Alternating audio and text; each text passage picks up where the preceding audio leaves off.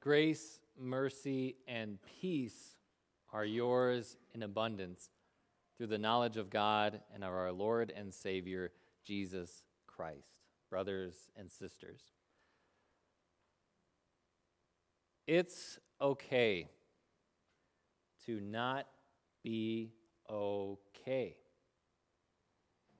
Despite the pressures, the messages that you're getting in society and culture, to always put on a brave face, to put on an act that you have it together, that you are perfect, that you are always in control, to avoid looking uncertain or to avoid seeming like you have doubt, to avoid showing weakness at all, it's actually okay to not be okay. If you're not having the best time at work, it's okay. If you recently received a mental health diagnosis that so far has been untreated and now you're trying to figure out what that means for you and you're unsure, that's okay. If you're on the cusp of entering a new stage of life, a new phase of life, and you're anxious and you don't know how it's going to go and you have some doubts in your heart, that's okay. Because it's okay to not be okay. Or is it? Is not being okay or not? Well, there certainly is a sense in which it's not okay to not be okay. Because Israel was not okay in Micah's day. And that was Micah's message through the majority of his book. You see, Micah was from a small town to the south of Jerusalem, small farming town. And perhaps you're aware of some of the stereotypes, the prejudices that city folk tend to have about small people from small towns, from rural communities, that they aren't intelligent, that they aren't educated, that they're not with the times, that they don't get it, that they're somehow backward people. If you have ever suffered at the hands of that stereotype, of that prejudice, then maybe Micah is the prophet for you. Because Micah understood the hustle and bustle of big city Jerusalem all too well. Micah got it. He understood what was going on at the capital of Israel better than the people living there, because they thought everything was okay when it was not. The practice, the God-commanded practice of giving families their property allotted by clan, by tribe, by family, and keeping it that way was being totally disrespected, people taking land from each other. The court system was completely corrupt. Verdicts were being handed out to the highest bidder. The judges were taking bribes and all that. And there were these prophets, or so-called prophets, who were standing up and who were preaching peace and prosperity just for a buck to the highest bidder. Things were not okay. And isn't that kind of scary? To think that you can feel like things are okay when they are most certainly not. Because those prophets who were standing up and preaching peace and prosperity were not only doing it to make a buck, but the message that they were preaching was factually incorrect. There was no peace and there was no prosperity. The rich were getting richer, the poor were getting poorer, and by the way, the big, bad, mean, nasty army of Assyria, the most powerful nation on the planet at the time, was headed straight for Jerusalem. And they were angry, and they had one objective: destroy. It was going to take a miracle to survive the siege that was about to start on Jerusalem. Things were about to get very, very bad. So Israelites, if you paid some prophets to preach peace and prosperity, I hope you kept that receipt, because they're wrong. It's not okay. Things internally were not okay. Things externally were not okay. And doesn't that make you want to think twice about where you turn when things really go wrong, when the trouble really starts? Because where were the Israelites going to turn when Assyria came and knocked at their door? When they finally got what they deserved for the injustice, for the cruelty, and for their lack of regard for God and neighbor, where could they have turned? And maybe that's the problem with the phrase, it's okay to not be okay. If we're saying that in a sense and communicating that we are resigned to what's wrong with us, that's not very helpful, is it? It's about as helpful as saying when you feel guilty about something and you confess it to a friend, what if they say to you, oh, it's okay, everybody does that? Not very comforting, not very helpful. Or when you look in the mirror and you see your imperfections and you say, well, that's okay, nobody's perfect. A lot of times that's actually not very comforting, not very helpful. Is it okay to not be okay? Should we just accept the things about us that are flaws, that are wrong, that go against God's will? Probably not. You want to be careful where you turn. You don't want to be a mouse who's running away from a cat and runs into a group of other mice and then says, yay, I'm safe, I'm good, I'm gold now. Because a cat can just as easily take out one mouse as a whole group of them. We don't want to kid ourselves and resign ourselves to the fact that we feel okay, so we accept what is not okay about us. But you don't have to.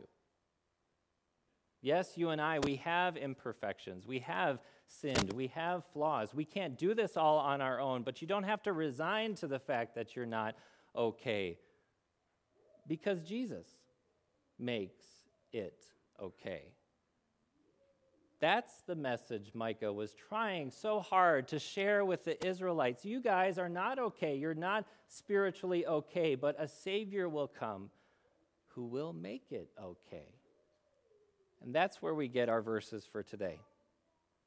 You, Bethlehem Ephrathah, though you are small among the clans of Judah, out of you will come for me one who will be ruler over Israel, whose origins are from of old, from ancient times. Therefore Israel will be abandoned until the time when she who is in labor bears a son, and the rest of his brothers return to join the Israelites. When you think of the big, important, influential people, the people that have a lot of sway, the people with a lot of followers, who comes to mind? Probably someone with education. Harvard educated, they'll put in their bio, right? They might be from a small town, but chances are after they made it big, they don't live there anymore. But they're qualified, they're influential, they probably dress nice. This is not how God works, though. From a small, rinky-dink town called Bethlehem Ephrathah, the most important person in the history of the human race was going to come. That, of course, is Jesus, who was born in Bethlehem, the city of David. No one should have paid a lick of attention to him or his family, but here he was, born and placed in a manger. But Micah clues us into what's really going on. This birth that we're going to celebrate later this week, that was not when Jesus got his beginning. Christmas was not when Jesus started, and Micah tells us that. He says his origins were from of old, from ancient times.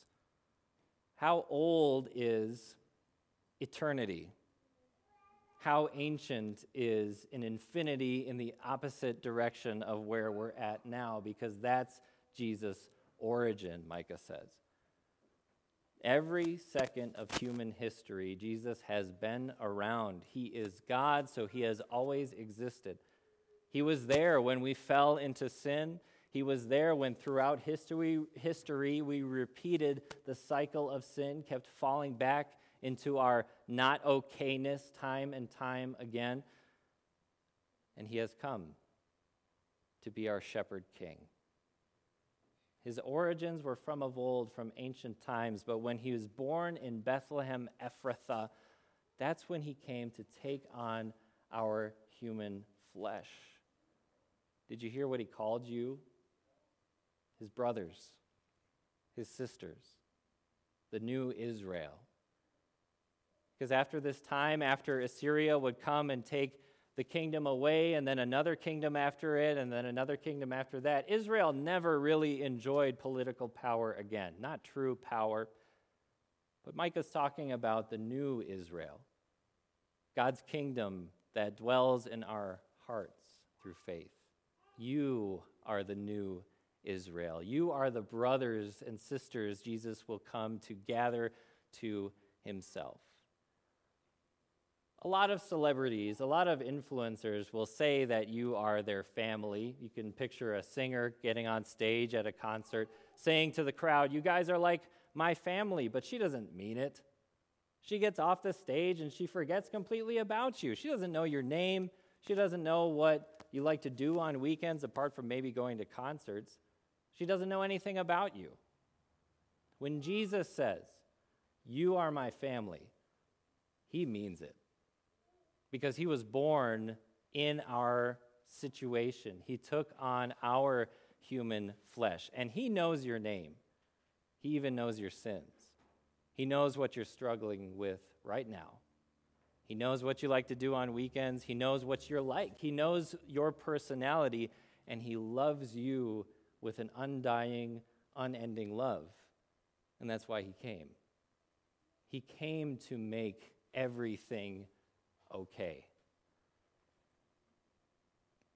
He will stand and shepherd his flock in the strength of the Lord, in the majesty of the name of the Lord his God, and they will live securely. For then his greatness will reach to the ends of the earth, and he will be our peace. Dear fellow sheep in the flock of our shepherd King Jesus, it's okay to not be okay. It's okay to admit that you can't do this on your own because you're not on your own. It's okay to admit that you have flaws because Jesus came to forgive your flaws. It's okay to admit that you're struggling, that you have doubts, that you have uncertainties, but let Jesus be your certainty. Dear fellow sheep in the flock of God, this Christmas season, likely for many of you, will not be the time of unbridled joy that it was when you were a kid, when you got to run down and see what mom and dad got you. For many of us, this Christmas is not all that exciting. For many of us, we are dreading that Christmas day because we're dreading seeing that empty seat at the table. Dreading seeing the Christmas presents that aren't under that tree. The car that's not in that driveway. For many of us, we just want this year to be over. For many of us, this Christmas season, we're not okay. But that's okay. Take your reasons to feel not okay. Take your grief, your sadness, your depression, your guilt, your remorse, your everything, your pain. Bring them to your shepherd king. Because he has the strength and majesty of the name of the Lord his God. He can handle it. Remember what Christmas is really about. It's not about the presents. It's not about the painting a smile on your face. It's not about the colors that you're wearing. The reasons that you feel not okay is the reason Jesus came. He came because you're not okay. He came to make it okay by showing you how much he loves you, by becoming and being your peace. Amen.